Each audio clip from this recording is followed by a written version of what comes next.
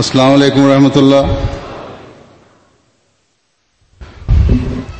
اشہد ان لا الہ الا اللہ وحدہ لا شریک لہ واشہد ان محمدا عبدہ ورسولہ.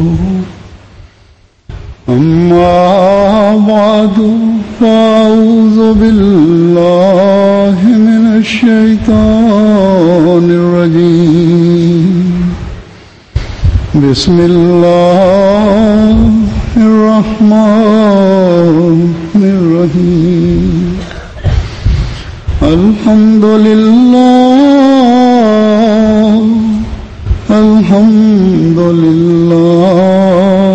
رب العالمین الرحمن الرحیم مالک یوم الدین. إياك نعبد وإياك نستعين. اهدنا الصراط المستقيم صراط الذين أنعمت عليهم غير المغضوب عليهم ولا الضالين.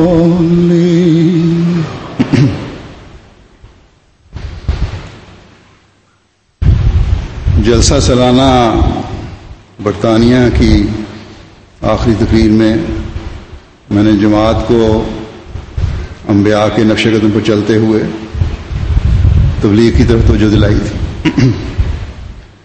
نیز یہ کہ اس زمانے میں حضرت مسیح موعود علیہ الصلوۃ والسلام کی بعثت کے مقصد کو ہم تبھی پورا کر سکتے ہیں جب اپنی ذمہ داریاں سمجھتے ہوئے، اپنے اندر پاک تبدیلیاں پیدا کرتے ہوئے حضرت مسیح موعود علیہ الصلوۃ والسلام کے پیغام کو، جو اسلام کا حقیقی اور سچا اور دنیا کی نجات کا پیغام ہے، دنیا تک پہنچانے میں اپنا بھرپور کردار ادا کریں. تبلیغ کے ضمن میں کچھ اور باتیں بھی کہنا چاہتا ہوں جو میں وہاں کہنا چاہتا تھا لیکن وقت کی وجہ سے میں نہیں کہہ سکا. تو پھر میں نے سوچا کہ جرمنی کے لیے وہ کچھ پوائنٹس میں نوٹ کیے تھے وہ رکھ لوں، ان میں سے بھی کچھ بیان کر سکوں گا.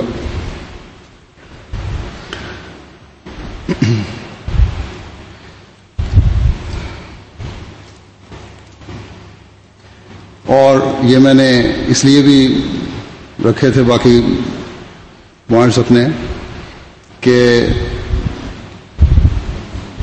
بات کی بظاہر تکرار کی وجہ سے گو تکرار نہیں ہوتی، لیکن تکرار ہو بھی جائے تو فائدہ ہوتا ہے.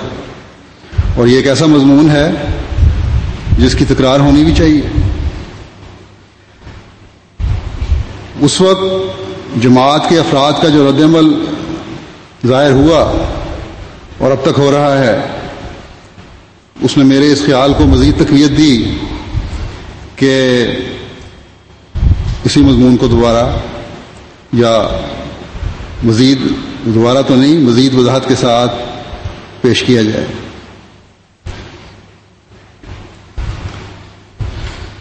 بہرحال جیسا کہ میں نے کہا، لوگوں پر اس کا ایک اثر اور توجہ ہے، اور یہی جماعت احمدیت کی خوبصورتی ہے اور شان ہے کہ جب بات کہی جائے تو اثر ہوتا ہے.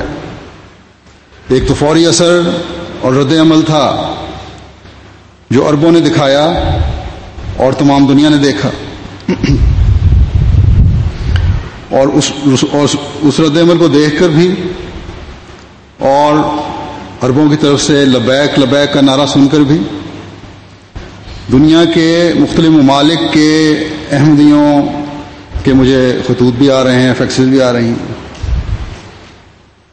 اور پھر خود بھی لوگوں کے اندر صرف نعرے سن کے ہی نہیں بلکہ بات سن کے بھی یہ ایک احساس جاگا ہے.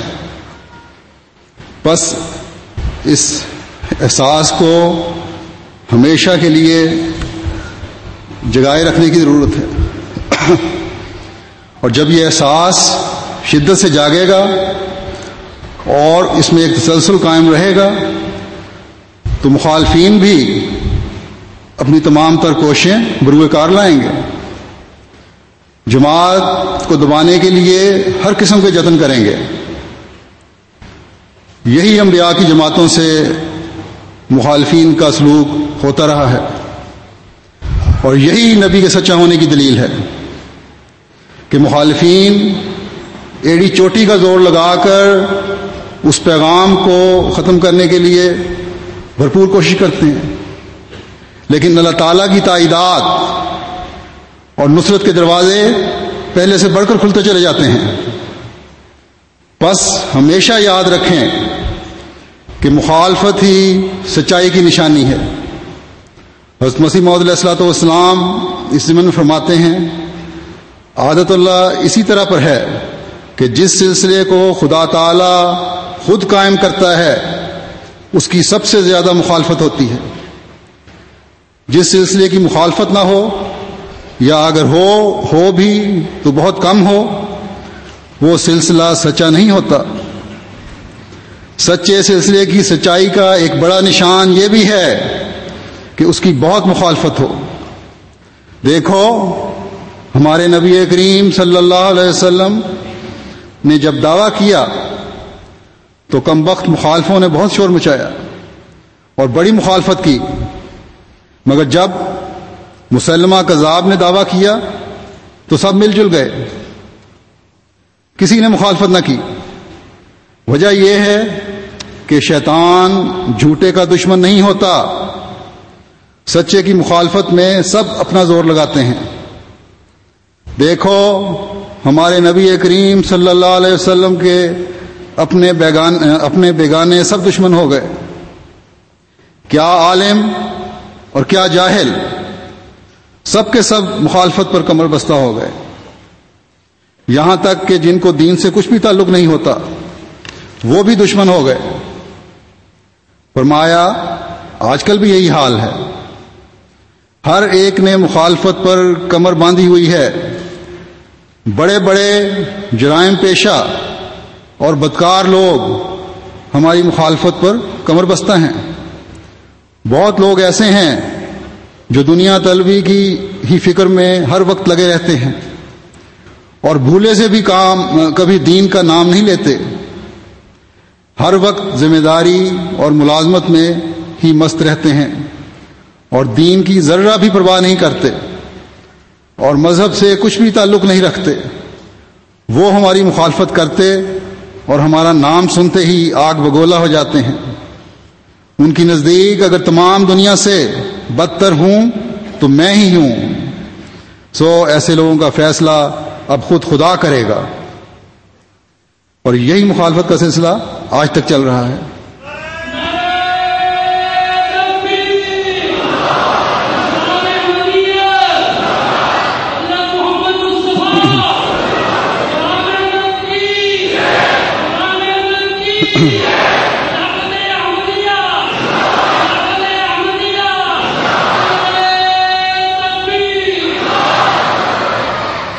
ہمارے مخالفین جو یہ دلیل دیتے ہیں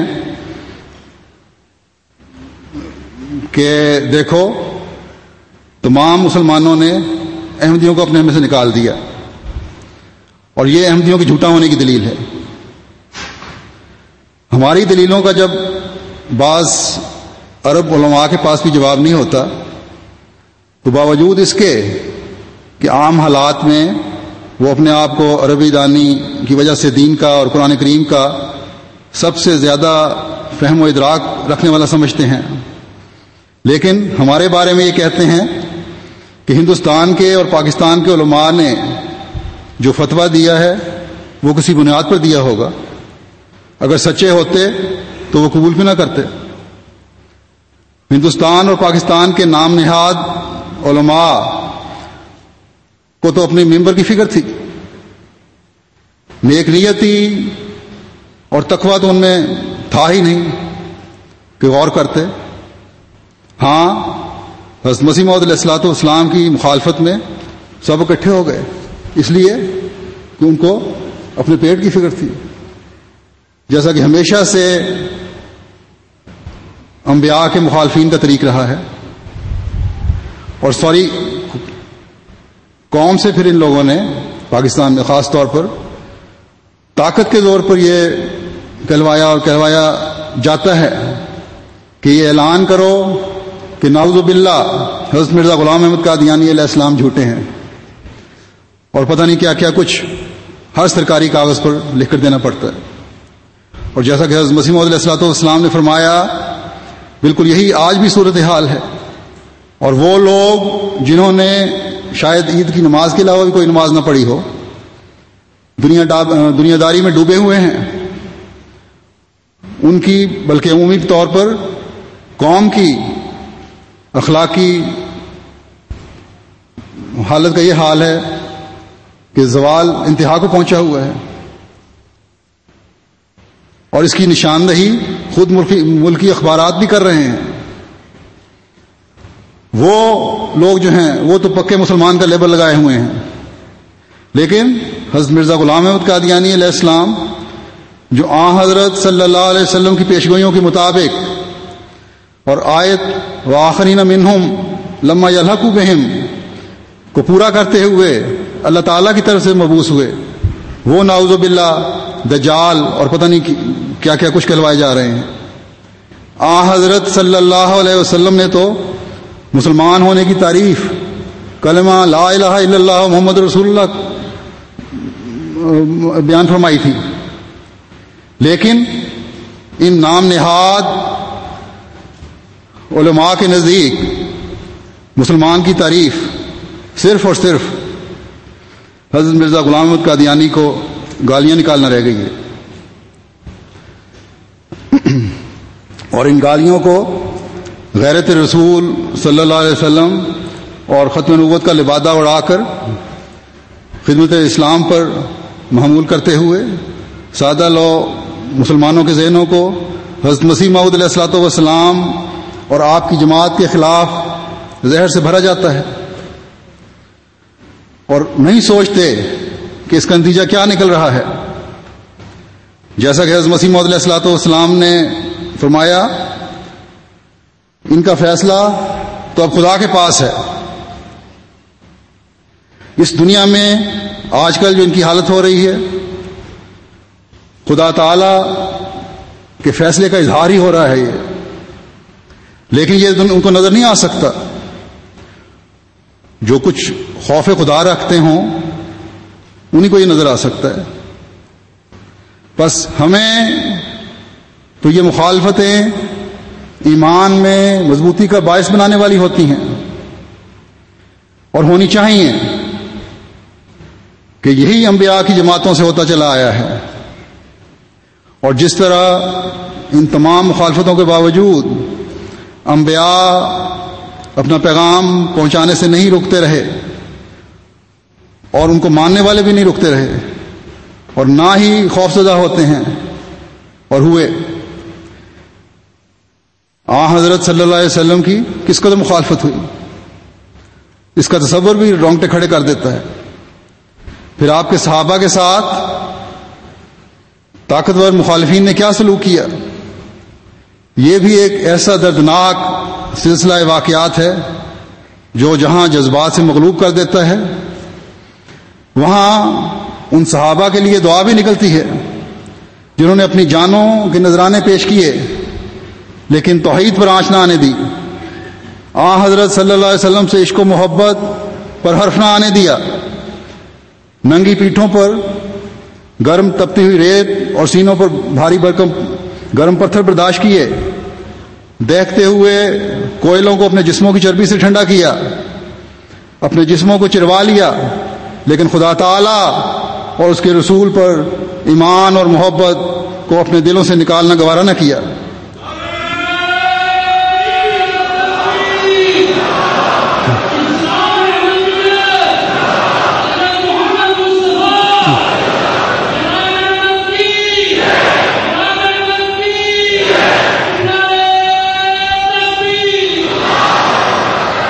پھر حضرت صلی اللہ علیہ وسلم کے غلام صادق کا دور آیا تو حضرت صاحبزادہ عبداللطیف شہید نے، جن کے پاس دولت بھی تھی اور جن کے مرید بھی ہزاروں کی تعداد میں تھے، جب حق کو دیکھ کر زمانے کے امام اور مسیح و مہدی کو حضرت صلی اللہ علیہ وسلم کا پیغام پہنچایا، سلام کا پیغام پہنچایا، تو زندہ زمین میں گاڑے جا کر باوجود بار بار بادشاہ وقت کے اس پیغام کے کہ تمہاری زندگی صرف اس صورت میں بچ سکتی ہے کہ مسیح زمان اور مہدی دوران کا انکار کرو، اپنی جان کو حضرت صلی اللہ علیہ وسلم کے فرمان کو پورا کرنے پر کوئی وقت نہ دی۔ مسیح موعود کو جو سلام پہنچایا تھا اس سلام کی حفاظت اپنی جان کا نذرانہ دے کر کی۔ جانتے تھے کہ یہی سلام مجھے اللہ اور اس کے رسول کا مقرب بنائے گا، جانتے تھے کہ اسلام کے بدلے فرشتے بھی مجھ پر سلام بھیجیں گے، جانتے تھے کہ اللہ تعالیٰ نے فرمایا ہے کہ سلام قول من رب الرحیم، کہ یعنی انہیں سلام کہا جائے گا رب رحیم کی طرف سے، کہ یہی اس کا میں مصداق بننے والا ہوں۔ بس جو اپنے ایمان کو انتہا پر پہنچاتے ہوئے مسیح و مہدی کو سلام پہنچا کر اپنی جان کے بدلے رب رحیم کے سلام کے سلام کا حقدار بن جائے، اسے اور کیا چاہیے۔ اور اسی طرح حضرت مولوی عبد الرحمان خان صاحب بھی تھے، انہوں نے مخالفتوں کی پرواہ نہ کرتے ہوئے اپنی جان کا نذرانہ پیش کر دیا۔ حضرت مسیح موعود علیہ الصلوۃ والسلام کی زندگی میں ان دو بزرگوں نے قربانی کے وہ معیار قائم کیے جن کو حضرت مسیح موعود علیہ الصلوۃ والسلام نے اپنی کتاب تذکرۃ الشہادتین میں بیان فرمایا ہے۔ اور پھر جیسا کہ الہی جماعتوں کے ساتھ ہوتا آیا ہے، آج تک جماعت کے افراد اپنی جماعتوں کے نذرانے پیش کرتے چلے جا رہے ہیں۔ جماعت احمدیہ کی تاریخ مختلف قسم کی قربانیوں سے بھری پڑی ہے۔ یہ سب قربانیاں کیوں ہیں؟ اس لیے کہ مسیح محمدی کے پیغام کو دنیا تک پہنچایا جائے۔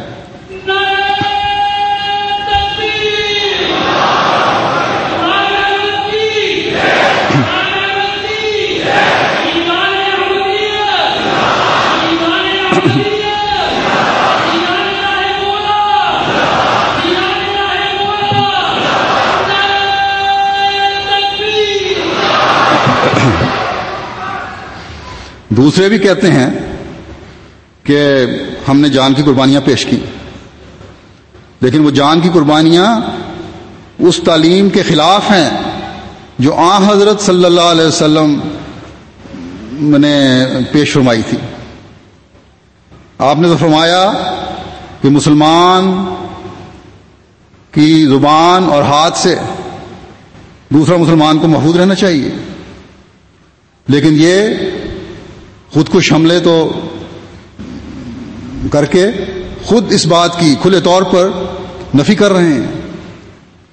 آپ نے تو جنگ کی حالت میں بھی دشمن کی عورتوں، بچوں اور بوڑھوں کو نقصان پہنچانے سے منع فرمایا تھا، اور یہ اپنے ہی ملک میں اپنے ہی ہم قوموں اور ہم مذہبوں کو قتل ظالمانہ طریقے پر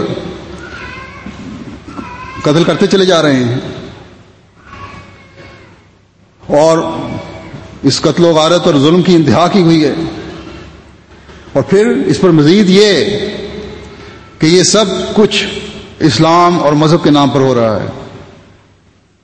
ہم احمدی تو اس بات پر یقین رکھتے ہیں کہ مسیح موعود کی آمد سے کوئی خونی انقلاب نہیں آنا، بلکہ دینی جنگوں کا خاتمہ ہونا ہے۔ حضرت صلی اللہ علیہ وسلم کے سلام پہنچانے کے پیغام میں جہاں مسیح و مہدی کو قبول کرنے کی طرف ہدایت ہے، وہاں اس بات کا بھی اشارہ ہے کہ مسیح و مہدی نے حضرت صلی اللہ علیہ وسلم کے نام احمد کا پرتاؤ بننا ہے، اور یہ پرتاؤ بن کر پیار، محبت صلح اور آشتی کا پیامبر بننا ہے.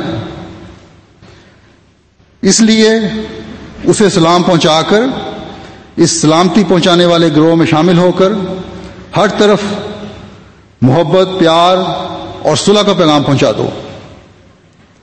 پیار اور محبت سے اپنے پیدا کرنے والے خدا کی پہچان کروا دو. محسن انسانیت حضرت محمد رسول اللہ صلی اللہ علیہ وسلم کے جھنڈے تلے تمام دنیا کو لانے کی کوشش کرو.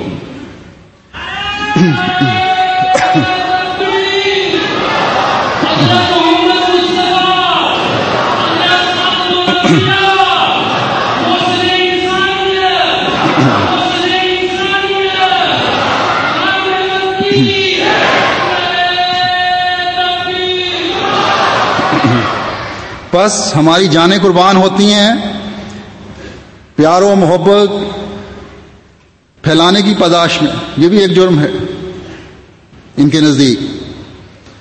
اور دوسرے اپنی جانیں قربان کر رہے ہیں، اگر دے رہے ہیں تو ظلم و بربریت کے نمونے دکھانے کے لیے.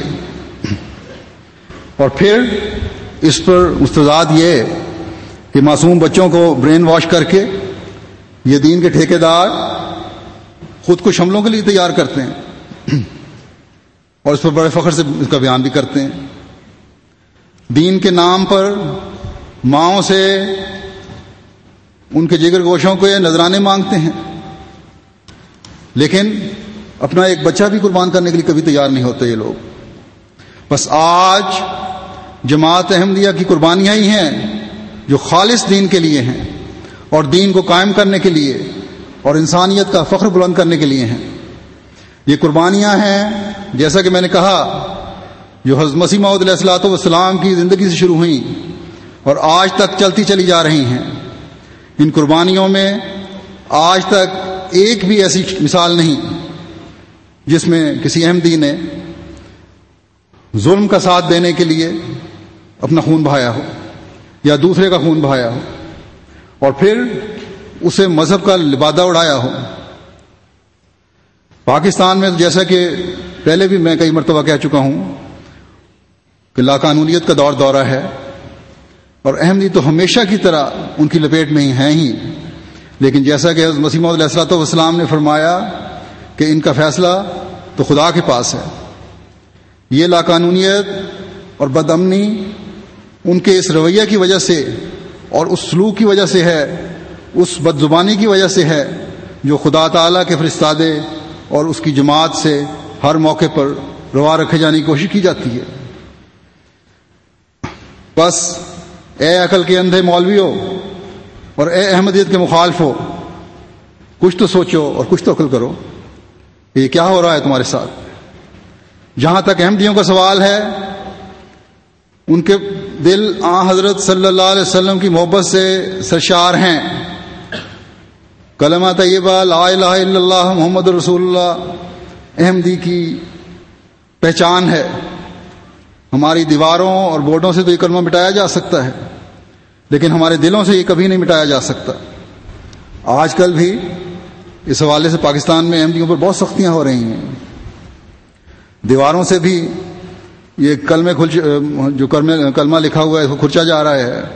اگر سیمنٹ سے لکھا ہوا ہے توڑوں سے توڑا جا رہا ہے. فیصل آباد کے قریب ایک گاؤں میں لاٹھیاں والے میں چند دن پہلے یہ سب کچھ کیا گیا اور پولیس اور ایلیٹ فورس کے 200-300 مجاہدین نے ایک کارنامہ سر انجام دیا جن کے پیٹھوں پہ لکھا ہوا تھا ہم کسی سے خوف نہیں کھاتے. تم بشک دنیا میں کسی سے خوف نہیں کھاتے ہوگے، لیکن وہ خدا تعالی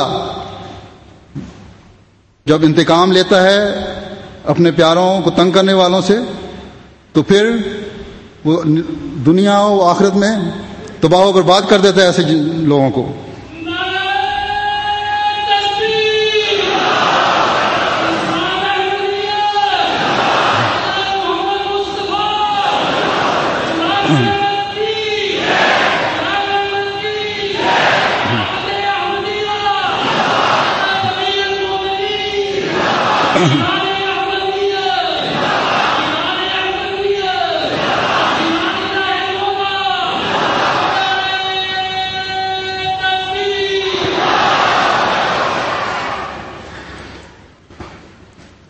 ان قانون کے پاسبانوں کو تو ہم اس لیے نہیں روکتے قانون کے نام پر ظلم کرنے سے کہ حکومتی اداروں سے ٹکرا کر ملک میں بدامنی پھیلانا ہماری تعلیم نہیں، لیکن ان نام نہاد دین کے ٹھیکیداروں سے نہ کوئی احمدی پہلے کبھی ڈرا ہے اور نہ آئندہ کبھی خوفزدہ ہو سکتا ہے۔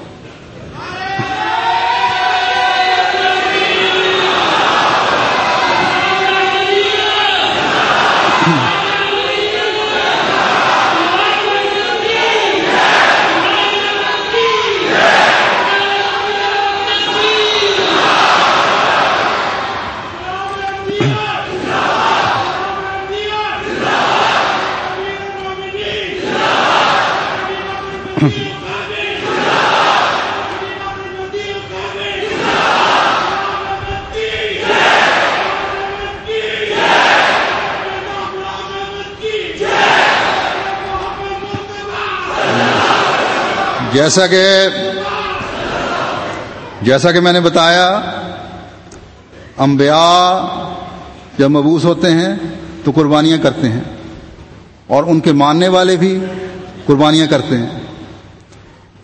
آج کل پھر جو شدت کے ساتھ خاص طور پر جیسا کہ میں نے بتایا پاکستان میں احمدیوں کے خلاف مخالفت کا دور ہے اور آنے بہانے سے احمدیوں کو ظلم کا نشانہ بنانے کی کوشش کی جاتی ہے، اور یہ سب کچھ نام نہاد ملا کے ایما پر ہو رہا ہے۔ یہ ایک مثال میں نے دی تھی فیصل آباد کی۔ عمومی طور پر یہ ظلم کیا جا رہا ہے مختلف جگہوں پر کسی نہ کسی طریقے سے، اور احمدیوں کو ان لوگوں کا یہ زوم ہے کہ اس طرح روکنے سے یہ احمدیوں تو ختم کر دیں گے۔ یہ سلسلہ جو خدا تعالیٰ کا جاری کردہ سلسلہ ہے، نہ ان کے روکنے سے رک سکتا ہے اور نہ ان کی پھونکوں سے یہ ختم ہو سکتا ہے۔ اور دنیا میں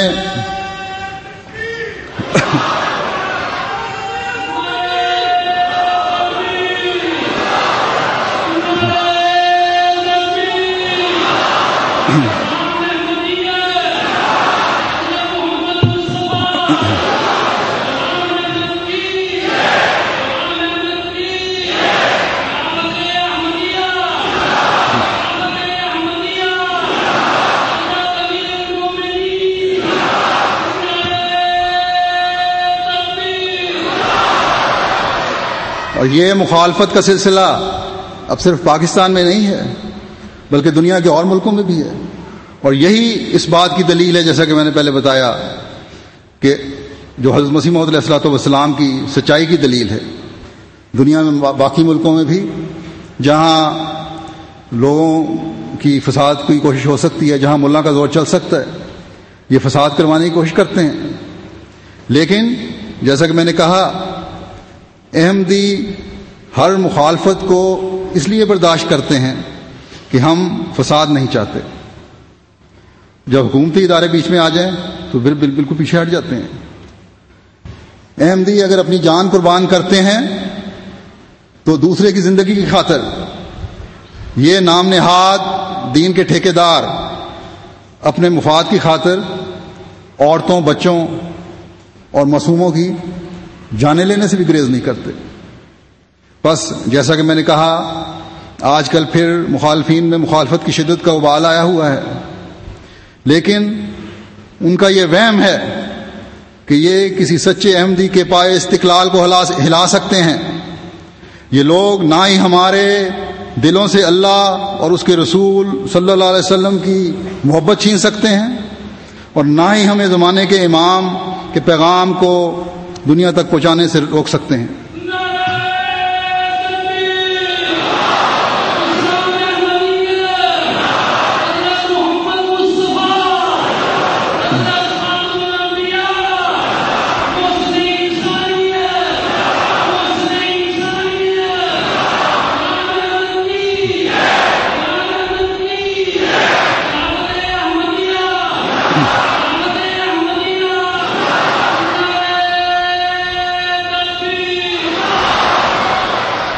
ان مخالفتوں کا سامنا کرنے کے لیے ہمیں حضرت مسیح موعود علیہ الصلوۃ والسلام نے ابتدا میں ہی تیار کر دیا تھا.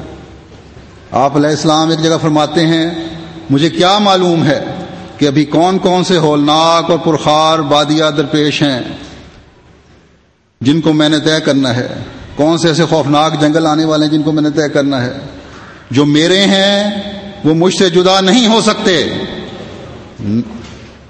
نہ مصیبت سے، نہ لوگوں کے سب و شتم سے، نہ آسمانی ابتلاؤں اور آزمائشوں سے.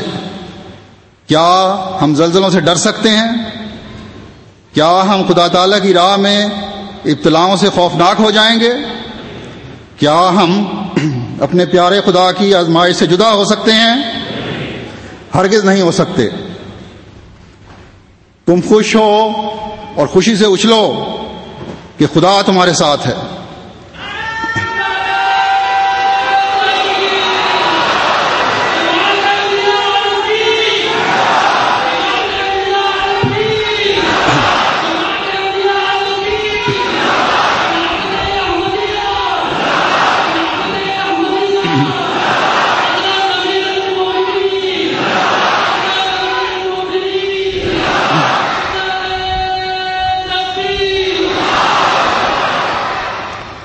اگر تم فرماتے ہیں اگر تم صدق اور ایمان پر قائم رہو گے تو فرشتے تمہیں تعلیم دیں گے اور آسمانی سکینت تم پر اترے گی اور روح القدس سے مدد دیے جاؤ گے اور خدا ہر ایک قدم میں تمہارے ساتھ ہوگا اور کوئی تم پر غالب نہیں ہو سکے گا.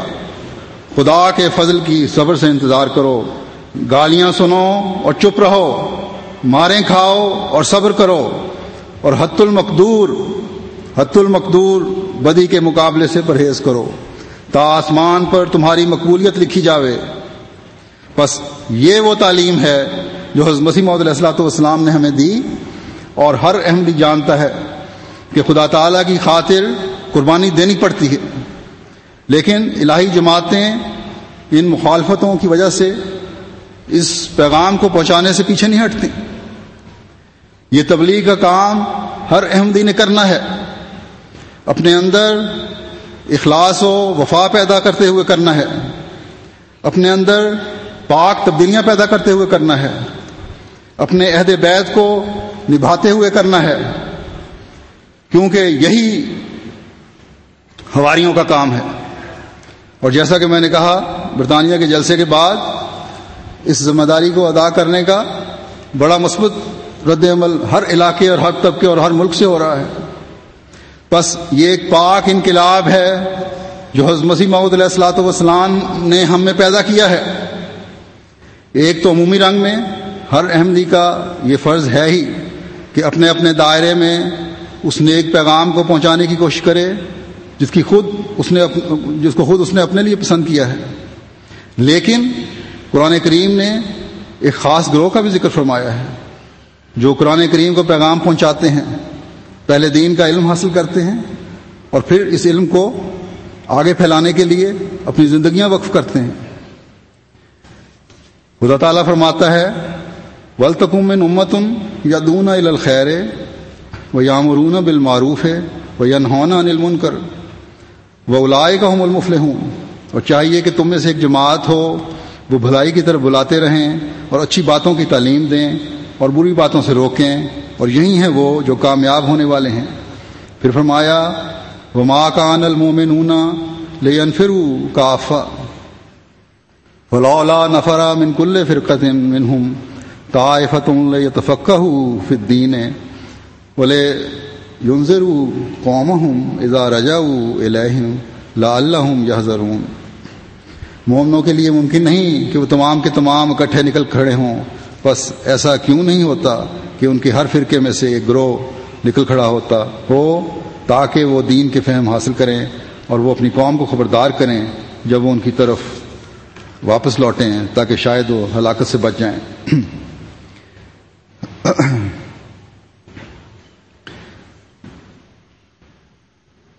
بس پہلے تو یہ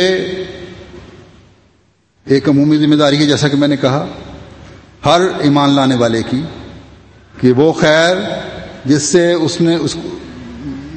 اس کو حصہ ملا ہے اس خیر کو آگے پہنچائیں اور کسی خوف کو راہ میں روک نہ بننے دیں۔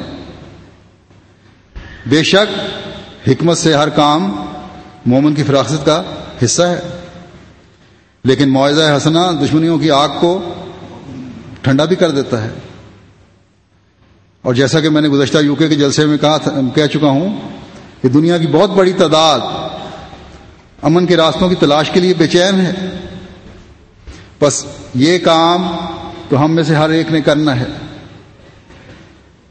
لیکن کیونکہ ہر ایک مکمل طور پر اس کے لیے نہ علم رکھتا ہے نہ وقت دے سکتا ہے، اس لیے اللہ تعالیٰ نے امت میں سے ایک گروہ کی یہ ذمہ داری لگائی ہے، اور اس ذمہ داری کو نبھانے کے لیے جماعت میں وقف زندگی کا نظام موجود ہے۔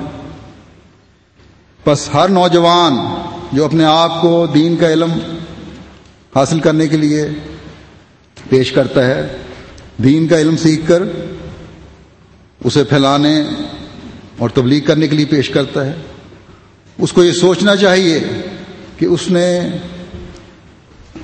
حضرت صلی اللہ علیہ وسلم کی لائی ہوئی شریعت کو دنیا میں پھیلانے کے لیے حضرت مسیح موعود علیہ الصلوۃ والسلام سے ایک عہد باندھا ہے، اور جان چلی جائے تو چلی جائے، لیکن اس عہد بیعت پر کبھی آنچ نہ آئے۔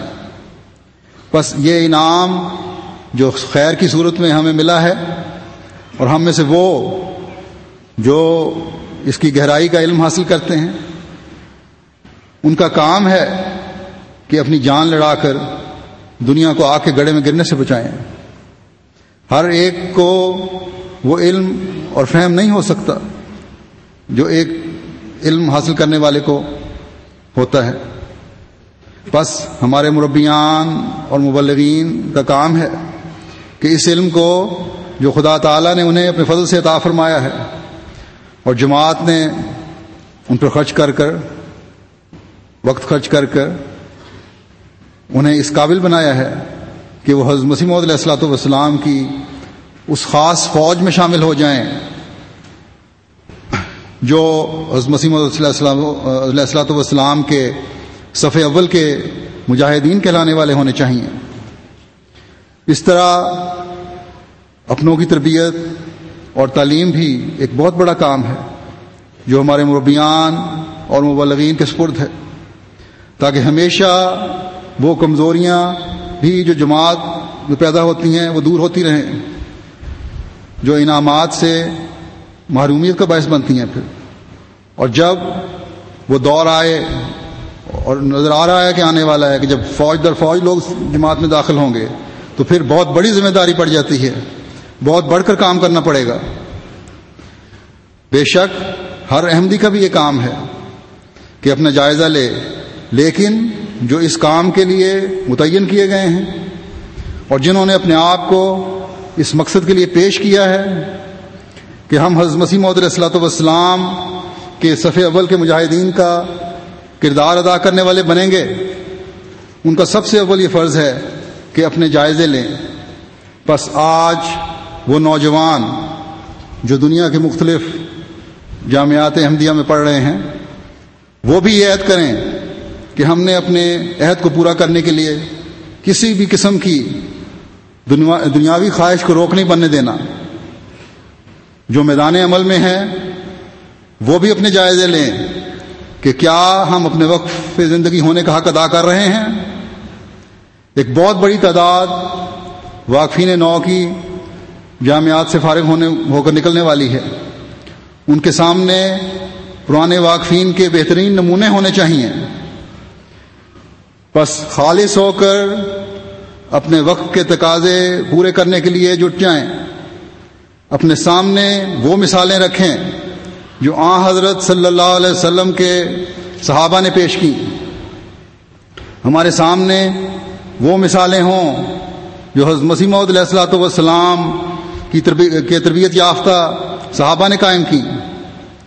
اللہ تعالیٰ کے فضل سے آج بھی ایک ایسی تعداد ہے جن کی قربانیاں قدر کی نگاہ سے دیکھی جانے والی ہیں، لیکن اس گروہ میں تو 100% ایسی قربانی کرنے والے ہونے چاہیے جن کے نمونے ہر احمدی کے لیے مشعل راہ ہوں کسی مربی اور کسی مبلغ اور کسی معلم اور کسی واقف زندگی کی طرف کوئی انگلی کبھی اعتراض کے رنگ میں نہ اٹھے.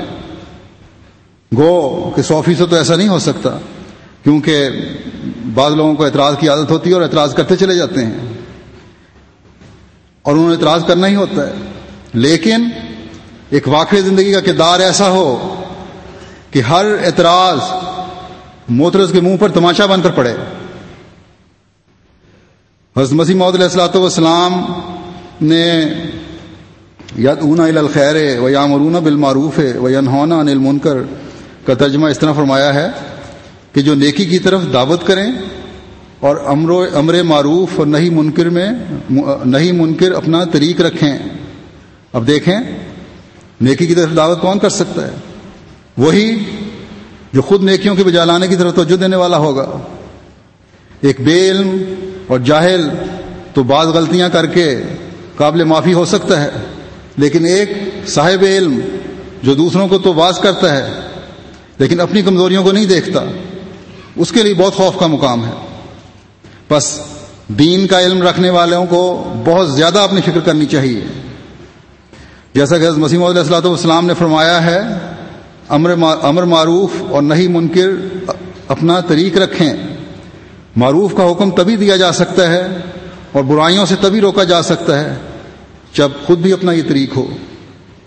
وسعت حوصلہ بے انتہا ہو، عاجزی ہو، دوسروں کے جذبات کا خیال ہو، تکلیفیں برداشت کرنے کی عادت ہو، گھریلو زندگی حد الوسع جنت نظیر بنانے کی کوشش ہو. اس میں کیونکہ واقف زندگی کی بیوی کا ہی بہت بڑا دخل ہے، اس لیے ایک واقف زندگی کی بیوی کو بھی کبھی اپنے ایسے مطالبات نہیں کرنے چاہیے جو اس کے لیے، جو واقف زندگی کے لیے تکلیف مالا یطاق ہو. اور سب سے بڑھ کر دعاؤں اور عبادات اور نوافل پر بہت زیادہ زور ہو، کیونکہ اپنے زور بازو سے نہ کسی کو اچھائی کی طرف مائل کوئی کر سکتا ہے، نہ برائیوں سے روک سکتا ہے. اس کے لیے خدا تعالیٰ کی مدد کی ضرورت ہے، اور مدد دعاؤں کے ذریعے ہی حاصل کی جا سکتی ہے. بس یہ باتیں ہوں گی تو بہترین مربی، واعظ اور مبلغ ہوں گے آپ، ورنہ اللہ تعالیٰ کے اس ارشاد کے نیچے آئیں گے کہ لما تقولون ما لا تفعلون، تم وہ باتیں کیوں کہتے ہو جو تم خود نہیں کرتے. لیکن یہاں میں اس بات کو واضح کر دوں کہ یہ حکم صرف واقفین کے لیے نہیں ہے، گو ان کو سب سے بڑھ کر اس کا خیال رکھنا چاہیے، بلکہ یہ تمام مومنین کو مخاطب کر کے اللہ تعالیٰ نے فرمایا ہے. بس ہر احمدی کو اپنے نمونے قائم کرنے ہوں گے، تبھی تبلیغ کے میدان میں ترقی ہو سکتی ہے. اگر ایک مربی اپنی بھرپور کوشش کر بھی رہا ہو لیکن افراد جماعت کے نمونے اس ماحول میں ایسے ہیں جو دوسروں کے لیے ٹھوکر کا باعث بن رہے ہیں، تو مبلغ کی کوشش کوئی کام نہیں دکھا سکتی. بس ہر فرد جماعت کو یاد رکھنا چاہیے کہ وہ جماعت کا سفیر ہے، اور جب یہ مشترکہ کوششیں ہوں گی تبھی تبلیغ کے میدانوں میں وسعتیں پیدا ہوتی چلی جائیں گی. میں واپس مبلغین کی طرف آتے ہوئے ان کے سامنے حضرت مسیح موعود علیہ الصلوۃ والسلام کا یہ ارشاد رکھنا چاہتا ہوں، اور ہر ایک نہیں پڑھا بھی ہوگا، لیکن اس پڑھنے کا کوئی فائدہ نہیں اگر مستقل اس کی جگالی نہیں کرتے رہے یا کرتے. تو فقہ فی الدین کی وضاحت کرتے ہوئے آپ فرماتے ہیں، یعنی ایسے لوگ ہونے چاہیے جو تفقہ فی الدین کریں، یعنی جو دین حضرت صلی اللہ علیہ وسلم نے سکھایا ہے اس میں تفقہ کر سکیں. یہ نہیں کہ طوطے کی طرح یاد ہو اور اس پہ غور و فکر کی مطلق عادت کا مذاق ہی نہ ہو. اس سے وہ غرض حاصل نہیں ہو سکتی جو حضرت صلی اللہ علیہ وسلم چاہتے تھے. لیکن چونکہ سب کے سب ایسے نہیں ہو سکتے، اس لیے یہ نہیں فرمایا کہ سب کے سب ایسے ہو جائیں، بلکہ یہ فرمایا کہ ہر جماعت اور گروہ میں سے ایک ایک آدمی ہو، اور گویا ایک جماعت ایسے لوگوں کی ہونی چاہیے جو تبلیغ اور اشاعت کا کام کر سکیں. اس لیے بھی کہ ہر شخص ایسی طبیعت اور مزاج کا نہیں ہوتا. بس جو میدان عمل میں ہیں وہ بھی اپنے علم کو بڑھاتے چلے جائیں، اور جو مختلف دنیا میں جامعات احمدیہ کھل چکے ہیں ان میں پڑھ رہے ہیں وہ بھی یاد رکھیں کہ غور اور فکر کی بھی عادت ہونی چاہیے. علم میں تو حضرت صلی اللہ علیہ وسلم کے فرمان کے مطابق قبر میں جانے تک اضافہ کرتے رہنا چاہیے. اس لیے مطالعہ اور غور پر بہت زور دینے کی ضرورت ہے تاکہ پھر یہ زیادہ بہتر رنگ میں تبلیغ کرنے کا ذریعہ بن سکے.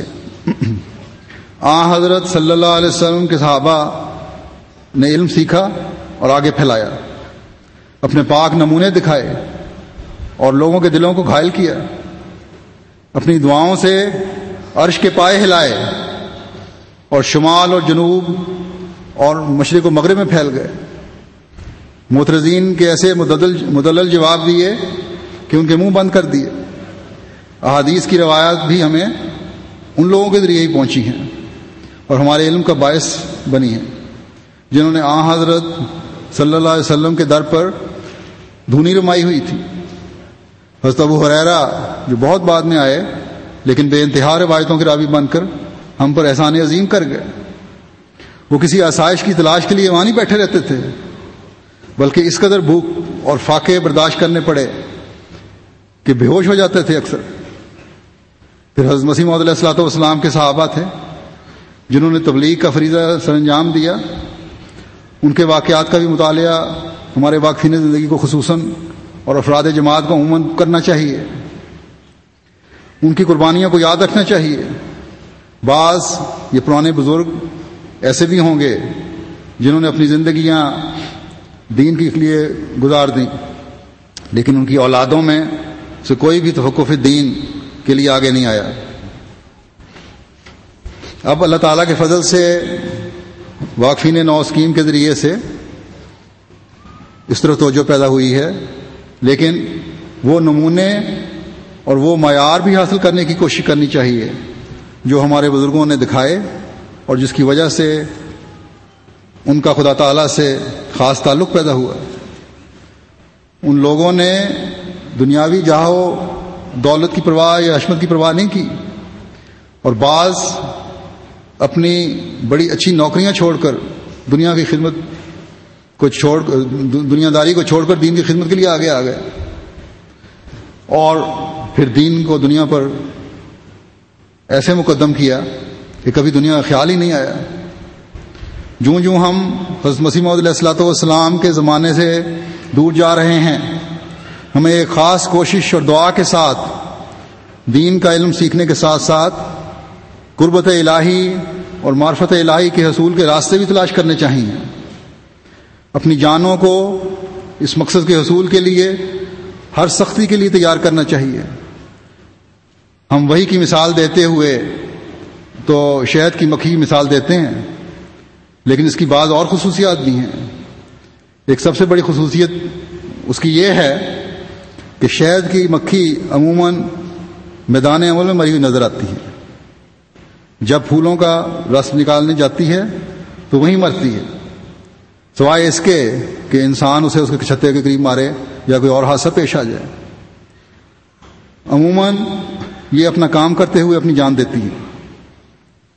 پھر ایک خصوصیت یہ ہے کہ چھتے میں مادہ مکھیاں بھی ہوتی ہیں اور لیکن باوجود چاہنے کے وہ انڈے اس لیے نہیں دیتی کہ ملکہ کا حق ہے. یہ کامل اطاعت اور قربانی کا سبق ہے. ان کو خدا تعالیٰ نے وہ عقل نہیں دی جو انسان کو ملی ہے، اس لیے اس کے اندر یہ روک اللہ تعالیٰ نے خود پیدا کر دی کہ مکھی ملکہ کے حق کو فائز کرتے ہوئے تم نے اپنی قربانی کرنی ہے. لیکن انسان کو اشرف المخلوقات بنایا ہے، اس کو ذہن رسا بنایا ہے، اس میں ایک سوچ پیدا کی ہے، اسے علم وسعت اور اسے انتہا تک پہنچاتے ہوئے نئے نکات نکالنے کا ملکہ اور حکم بھی دیا ہے، لیکن روحانی نظام میں اسے انبیاء اور خلفاء کے تابع کرنے کا حکم دیا ہے کہ باوجود تمہارے بے انتہا علم کے، باوجود تمہارے تفسیری نکات نکالنے کی صلاحیت کے، باوجود تمہاری روحانیت میں بلندی کے، نبی کے زمانے میں نبی کے اور خلافت کے زمانے میں خلافت کے تابع کرنے کا تمہیں حکم ہے، تابع رہنے کا حکم ہے، باوجود چاہنے کے، یہ سن لیں ذرا، باوجود چاہنے کے، باوجود اپنے خیال میں بڑا معرفت کا نقطہ نکالنے کے، یہ حق نہیں پہنچتا کہ بغیر اجازت خلیفہ وقت اپنی تفسیروں کو پھیلاتے پھرو۔ بے شک کوئی بھی اعلیٰ نقطہ اس کی ذوقی تشریح کہلا سکتا ہے اور ہر ایک کے ذہن میں آ سکتا ہے، لیکن جماعت کے سامنے وہ خلیفہ وقت کی اجازت سے ہی آئے گا اور آنا چاہیے۔ اگر خلیفہ وقت کو اس نقطے پر شرح صدر نہیں تو جماعت کے لیے اس کی کوئی حیثیت نہیں۔ اور یہ بات حضرت صلی اللہ علیہ وسلم کے اس فرمان کی بھی عین مطابق ہے کہ آپ نے فرمایا کہ امام ڈھال ہے۔ بس تفقہ فی الدین کا یہ بھی مطلب ہے کہ جو دینی علم حاصل کرو اس کا انتشار بھی امام کے تابع رہ کر اور اس کی منظوری سے کرو۔ اگر یہ نہیں ہوگا تو خلافت علی منہاج نبوت کا تصور ہی غلط ہو جائے گا، اور پھر اس طرح فقیہ پیدا ہو جائیں گے جنہوں نے اپنی عقلوں اور علم کے مطابق دین کی تشریح کی۔ بے شک ان کی نیت پر کوئی شبہ نہیں کیا جا سکتا، اور اس وقت جب وہ پیدا ہوئے وہ زمانے کی ضرورت بھی تھی، لیکن اس نے عبادت کو بھی ختم کر دیا۔ اب حضرت مسیح موعود علیہ الصلوۃ والسلام کو جب اللہ تعالیٰ نے یہ فرمایا کہ سب مسلمانوں کو جو روئے زمین پر ہیں جمع کرو علی دین واحد، اس کا یہی مطلب ہے کہ تمام فرقوں کا خاتمہ کر کے ایک امت بن جائے۔ جیسا کہ میں نے کہا، بے شک ذوقی نکات نکلتے رہیں گے، نکلنے چاہیے، لیکن پھیلائے وہی جائیں گے جو خلافت سے تائید یافتہ ہوں گے۔ اور جب ہم اس یقین پر قائم ہیں کہ خلافت عبادت کرنے والوں اور عمل صالح کرنے والوں کی گروہ میں قائم رہے گی، تو یقیناً وہ حضرت صلی اللہ علیہ وسلم کی پیشگوئی اور حضرت مسیح موعود علیہ الصلوۃ والسلام کے ارشاد کے مطابق اللہ تعالیٰ سے تائید یافتہ ہوگی۔ پھر شہد کی مکھی کی یہ بھی ایک سبق ہے کہ وہ ملکہ کی حفاظت کے لیے ہر وقت چوکس رہتی ہے۔ بس ہر فرد جماعت کا یہ فرض ہے کہ چاہے وہ واقف زندگی ہے یا ایک عام احمدی ہے۔ ویسے تو احمدی کبھی بھی عام نہیں ہوتا، جس نے حضرت مسیح موعود علیہ الصلوۃ والسلام کی بیعت کر لی وہ عام نہیں بلکہ اہم ہے، اور اس کا ایک مقام ہے۔ اس کو ہر وقت حضرت طلحہ رضی اللہ تعالیٰ عنہ کا نمونہ اپنے سامنے رکھنا چاہیے، جنہوں نے جنگ احد میں اپنا ہاتھ حضرت صلی اللہ علیہ وسلم کے چہرے کے سامنے اس لیے رکھ لیا کہ آج حضرت صلی اللہ علیہ وسلم کی حفاظت میرا اولین فرض ہے۔ ہر تیر جو آپ کے ہاتھ پر پڑتا تھا حضرت طلحہ کے، اس پر آپ نے کبھی نہ جھری لی نہ اف کیا، اس لیے کہ اگر میں نے اف بھی کیا تو میرا ہاتھ ہل جائے گا اور حضرت صلی اللہ علیہ وسلم کی ذات کو نقصان پہنچے گا۔ نتیجتاً جنگ کے بعد آپ کا وہ ہاتھ بے جان ہو کر لنجا ہو گیا۔ حضرت مسیح موعود علیہ الصلوۃ والسلام نے بھی یہی توقع ہر احمدی سے کی ہے، اور یہ توقع کرتے ہوئے فرمایا ہے کہ ہماری طرف منسوب ہو کر پھر ہمیں بدنام نہ کرو۔ بس ہر احمدی ہی اہم ہے اور بہت اہم ہے، اس لیے ہمیشہ سمجھیں کہ آپ کے ہاتھ کے پیچھے آج احمدیت اور حقیقی اسلام کا چہرہ ہے، جسے آپ نے کبھی نقصان نہیں پہنچنے دینا اور ہر وقت چوکس رہنا ہے، اور ہر احمدی نے خلافت احمدیہ کی حفاظت کے لیے جان، مال، وقت اور عزت قربان کرنے کا جو عہد کیا ہے اسے پورا کرنا ہے۔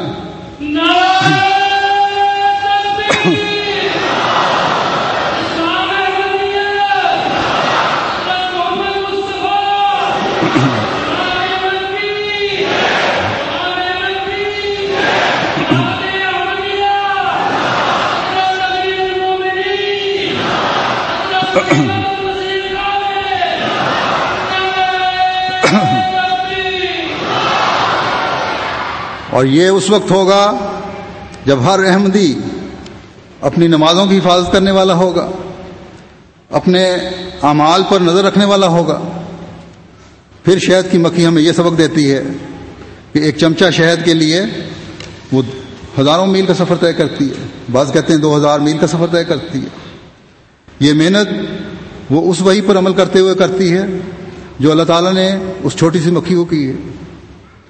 ہمیں جو اشرف المخلوقات میں شمار ہوتے ہیں، ہمیں جو یہ زوم ہے اور یہ دعویٰ ہے کہ ہم بہترین امت ہیں جو انسانوں کی ہدایت کے لیے پیدا کی گئی ہے، ہم جو حضرت صلی اللہ علیہ وسلم پر کامل ایمان لانے والا اپنے آپ کو سمجھتے ہیں، زمانے کے امام اور حضرت صلی اللہ علیہ وسلم کے عاشق صادق کی بیعت میں اپنے آپ کو شمار کرتے ہیں، ہمارا کس قدر اہم فرض بنتا ہے کہ اپنے ماحول میں ایک محنت کے ساتھ اس پیغام کو پہنچائیں جو اللہ تعالیٰ نے حضرت صلی اللہ علیہ وسلم کے ذریعے ہم پر اتارا اور جو آج بھی دنیا کی بقا کا سامان ہے۔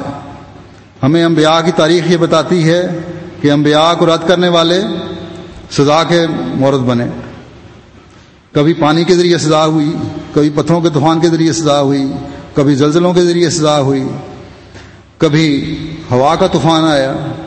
غرض انبیاء کا انکار کرنے والے، ان سے استہزاء کرنے والے، انہیں تکلیفیں دینے والے ہمیشہ خدا تعالیٰ کی پکڑ میں آئے ہیں، اور چاہے خدا تعالیٰ انہیں اس دنیا میں سزا دے یا اگلے جہان میں سزا دے، بہرحال وہ سزا کا مورد ٹھہرتے ہیں اللہ تعالیٰ کے فرمان کے مطابق۔ تو حضرت صلی اللہ علیہ وسلم جو تمام دنیا کے لیے مبعوث ہوئے اور اب دنیا کی بقا بھی آپ کی اطاعت میں ہی ہے، تو آپ کے نام ماننے سے دنیا کس قدر خدائی گرفت میں آ سکتی ہے اور کس طرح بچ سکتی ہے۔ اور آج کل کی آفات اور زلزلے اور جنگیں اور لڑائیاں اور فساد جو مسیح محمدی کی بعثت کے بعد سے زیادہ شدت سے شروع ہوئے ہیں، یہ اس انکار ہی کا نتیجہ ہے۔ مسلمان اس لیے محفوظ نہیں کہ مسیح محمدی کا انکار کر رہے ہیں، اور دنیا اس لیے محفوظ نہیں کہ حضرت صلی اللہ علیہ وسلم کے استہزاء میں انتہا کرتی چلی جا رہی ہے۔ بس یہ پیغام ہے جو ہم نے دنیا کو ہر طرف پہنچانا ہے تاکہ دنیا تباہی سے بچ سکے، کہ اس مخالفت کے بجائے اس پیغام کو سنو اور قبول کرو۔ مذہب کی تاریخ میں ہم دیکھتے ہیں کہ جس قوم نے توبہ کی وہ بچائے گئے۔ قرآن کریم میں اللہ تعالیٰ نے حضرت یونس کی قوم کا ذکر فرمایا ہے۔ اللہ تعالیٰ فرماتا ہے فلولا کانت قریۃ آمنت فنفعها ایمانها الا قوم یونس لما آمنوا کشفنا عنهم عذاب الخزي فی الحیات الدنیا ومتعناهم الی حین۔ اور کیوں یونس کی قوم کے سوا کوئی اور ایسی بستی نہ ہوئی جو ایمان لاتی اور اس کا ایمان لانا اسے نفع دیتا۔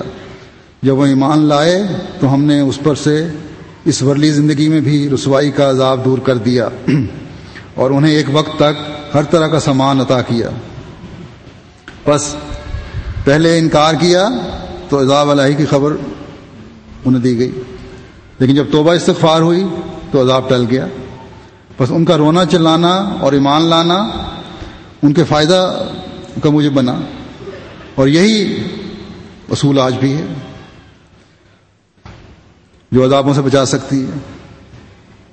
بس قرآن کریم میں ذکر فرما کر اللہ تعالیٰ نے مسلمانوں کو بھی ہوشیار کیا کہ آئندہ زمانے میں جب میرا مسیح و مہدی آئے گا اور نبوت کا درجہ لے کر آئے گا تو اس کا انکار نہ کرنا، کیونکہ اس کا ماننا ہی تمہاری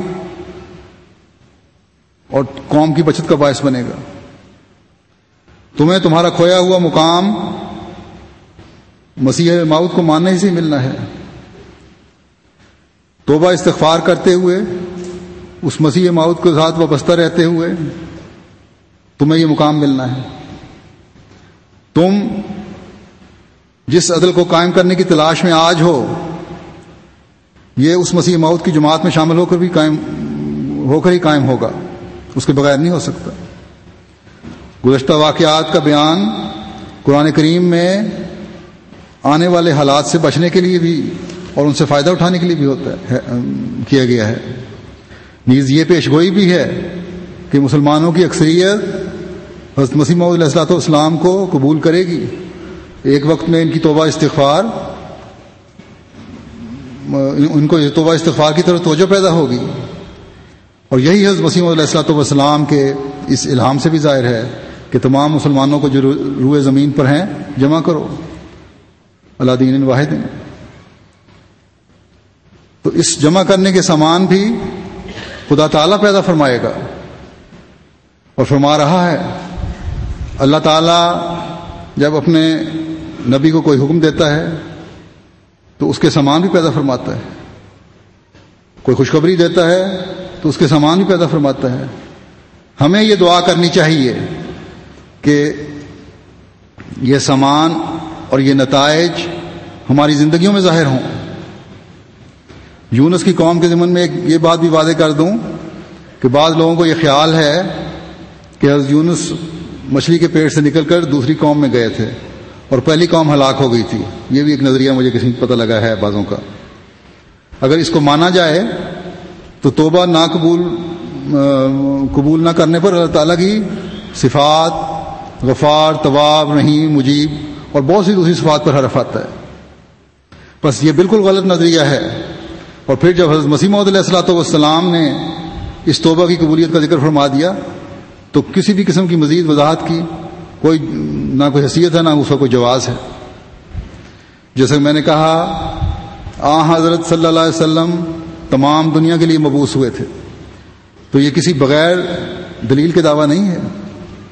آپ کی تعلیم بھی مکمل ہوئی، آپ پر اتری ہوئی شریعت کا خدا تعالیٰ نے جب اعلان کیا کہ میں اس کی حفاظت کروں گا قرآن کریم کی، تو آج تک اس کی حفاظت کے سامان بھی پیدا فرما رہا ہے۔ اگر شق القمر کا آسمانی معجزہ کفار کو دکھا کر مبہوت کیا تھا، تو چاند سورج گرہن کی رمضان کے مہینہ میں آپ نے آنے والے مسیح موعود کے حق میں پیش گوئی کر کے اس زمانے میں 1400 سال بعد بھی اپنی پیش گوئی کے پورا ہونے کا نشان جو سوائے خدا تعالیٰ کی خاص تائید کے ممکن ہو سکتا ہے ممکن نہ تھا، یہ دکھا کر اپنے زمانے کو قیامت تک پر منتج ہونے کا ثبوت مہیا فرما دیا آپ نے۔ حضرت صلی اللہ علیہ وسلم کے معجزات قرآن کریم میں بھی ہمیں نظر آتے ہیں، اور اس زمانے میں حضرت مسیح موعود علیہ الصلوۃ والسلام نے کھول کھول کر بیان فرمائے ہیں۔ بس آج کے زمانے میں نہ حضرت موسیٰ کا عصا یا ید بیضا کا معجزہ ہے، نہ حضرت عیسیٰ پر اترنے والے کبوتر کا کوئی معجزہ ہے جو بعد میں کہتے ہیں ان کے شعلوں کی شکل میں ان کے حواریوں پر بھی اترا، جو ختم ہو گیا۔ بلکہ آج دنیا میں اگر کسی کا معجزہ ہے جو نئی شان سے معجزے دکھا رہا ہے تو وہ حضرت صلی اللہ علیہ وسلم کے معجزات ہیں، جو آپ کے بعد حضرت مسیح موعود علیہ الصلوۃ والسلام نے دکھائے۔ بلکہ تائیدات الہی کے معجزات ہم آج تک دیکھ رہے ہیں، اور یہ سب کچھ حضرت صلی اللہ علیہ وسلم کے طفیل ہے۔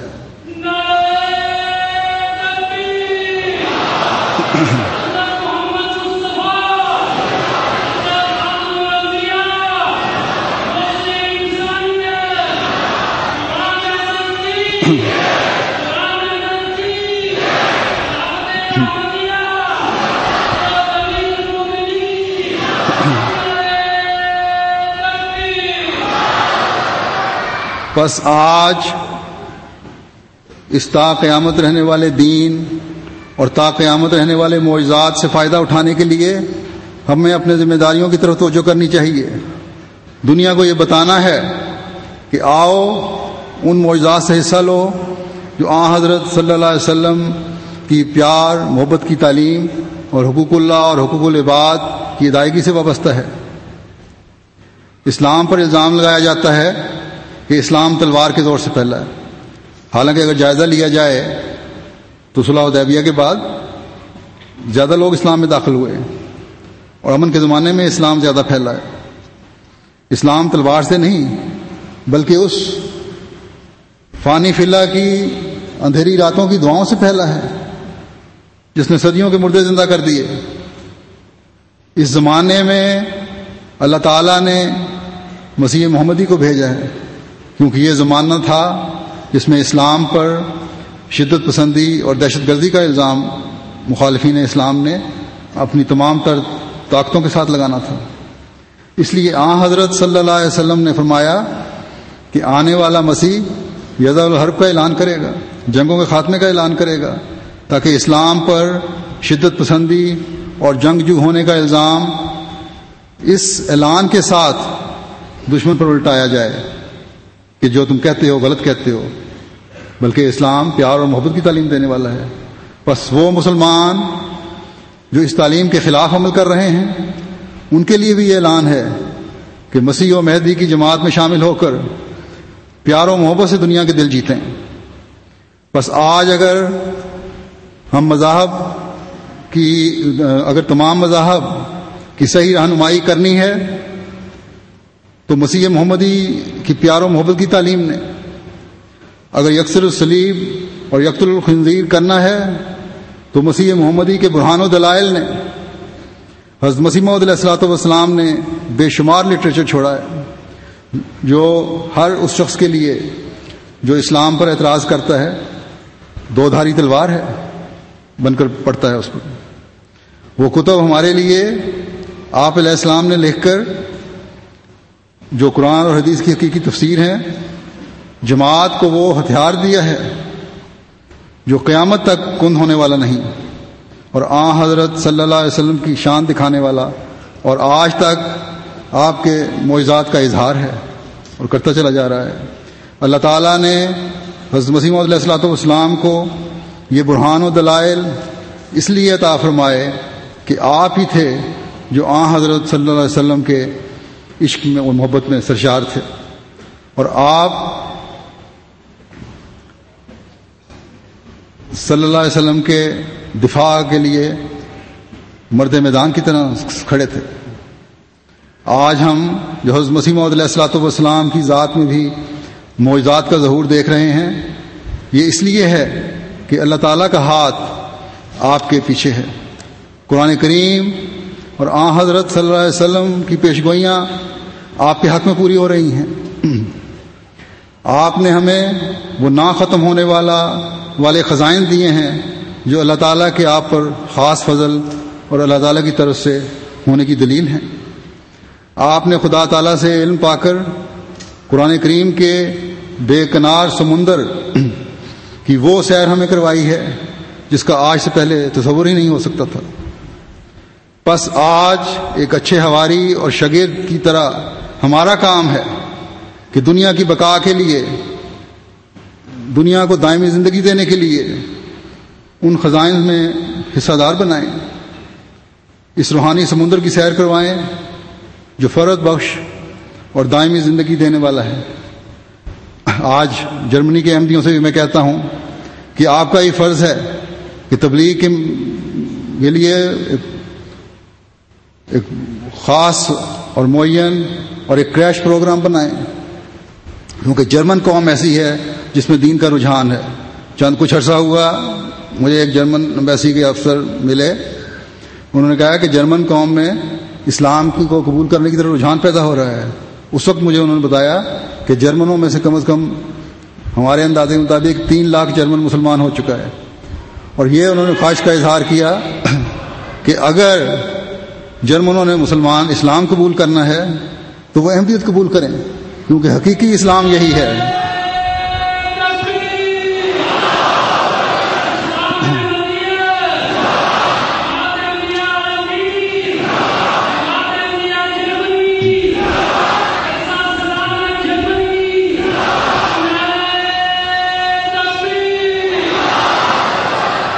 بس یہ جو اسلام کی طرف رجحان ہے اس کو حقیقی اسلام کی طرف رجحان میں ڈھالنے کی کوشش کریں اور ان تک پیغام پہنچائیں جو اسلام کی تلاش میں ہیں.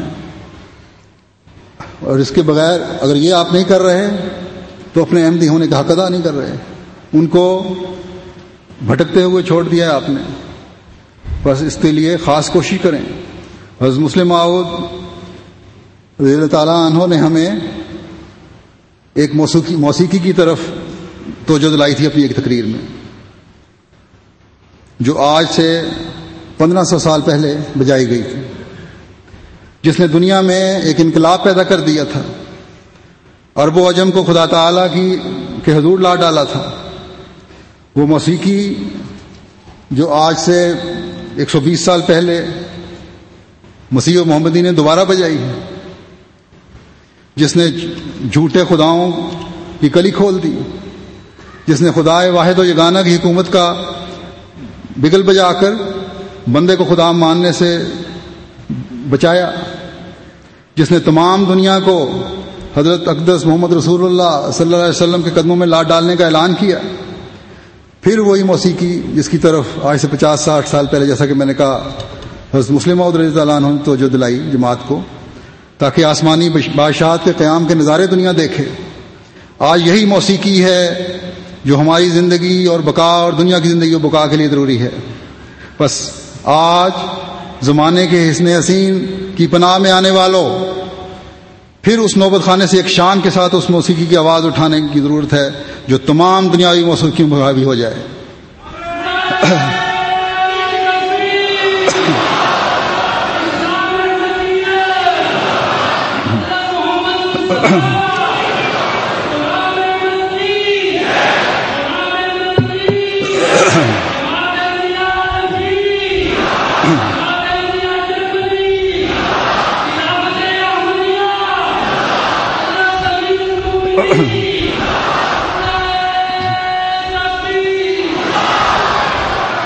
اور دنیا میں ایک ہی نعرہ سنا جانے لگے جو اللہ اکبر کا نعرہ ہو، اور ایک ہی کلمہ پڑھا جانے لگے جو لا الہ الا اللہ محمد رسول اللہ کا کلمہ ہو. بس میں دوبارہ اس بات کی یاد دہانی کرواتا ہوں کہ اس سال کو مشرق و مغرب اور شمال اور جنوب میں بسنے والا ہر احمدی اس نعرے کو ایک خاص شان اور نئے عزم کے ساتھ لگانے کی ابتدا کا نشان بنا دے. جماعت احمدیہ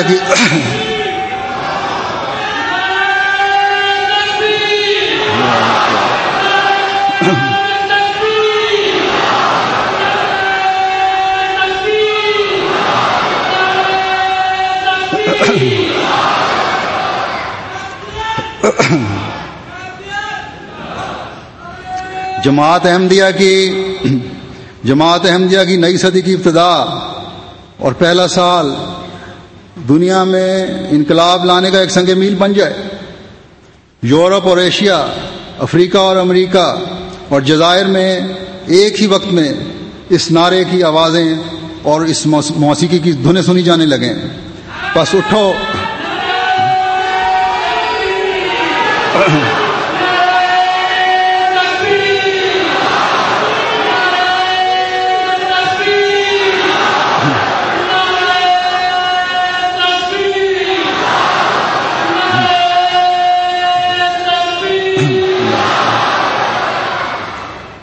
اور اپنی تمام تر صلاحیتیں اس کام میں صرف کر دو.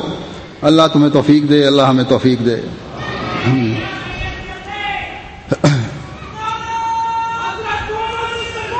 اب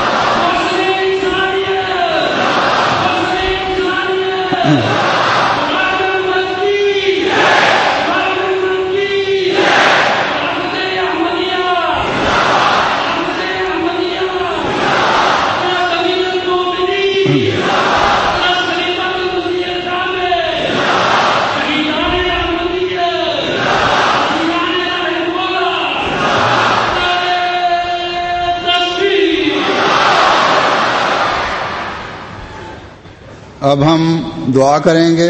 اپنی دعا میں اسیران کو، شہداء کو، ان کی اولادوں کو، ان متاثرین کو جو کسی بھی وجہ سے، جماعت کی وجہ سے جن کو اثر پڑتا ہے، واقفین نو کو، واقفین زندگیوں کو، بیماروں کو، ضرورت مندوں کو، اور سب کو یاد رکھیں. اور اسی طرح سب سے بڑھ کر اپنے ایمان کی مضبوطی کے لیے، خلافت سے تعلق کے لیے اور اسلام کا پیغام پہنچانے کے لیے بھی خاص دعائیں کریں. اب دعا کر لیں.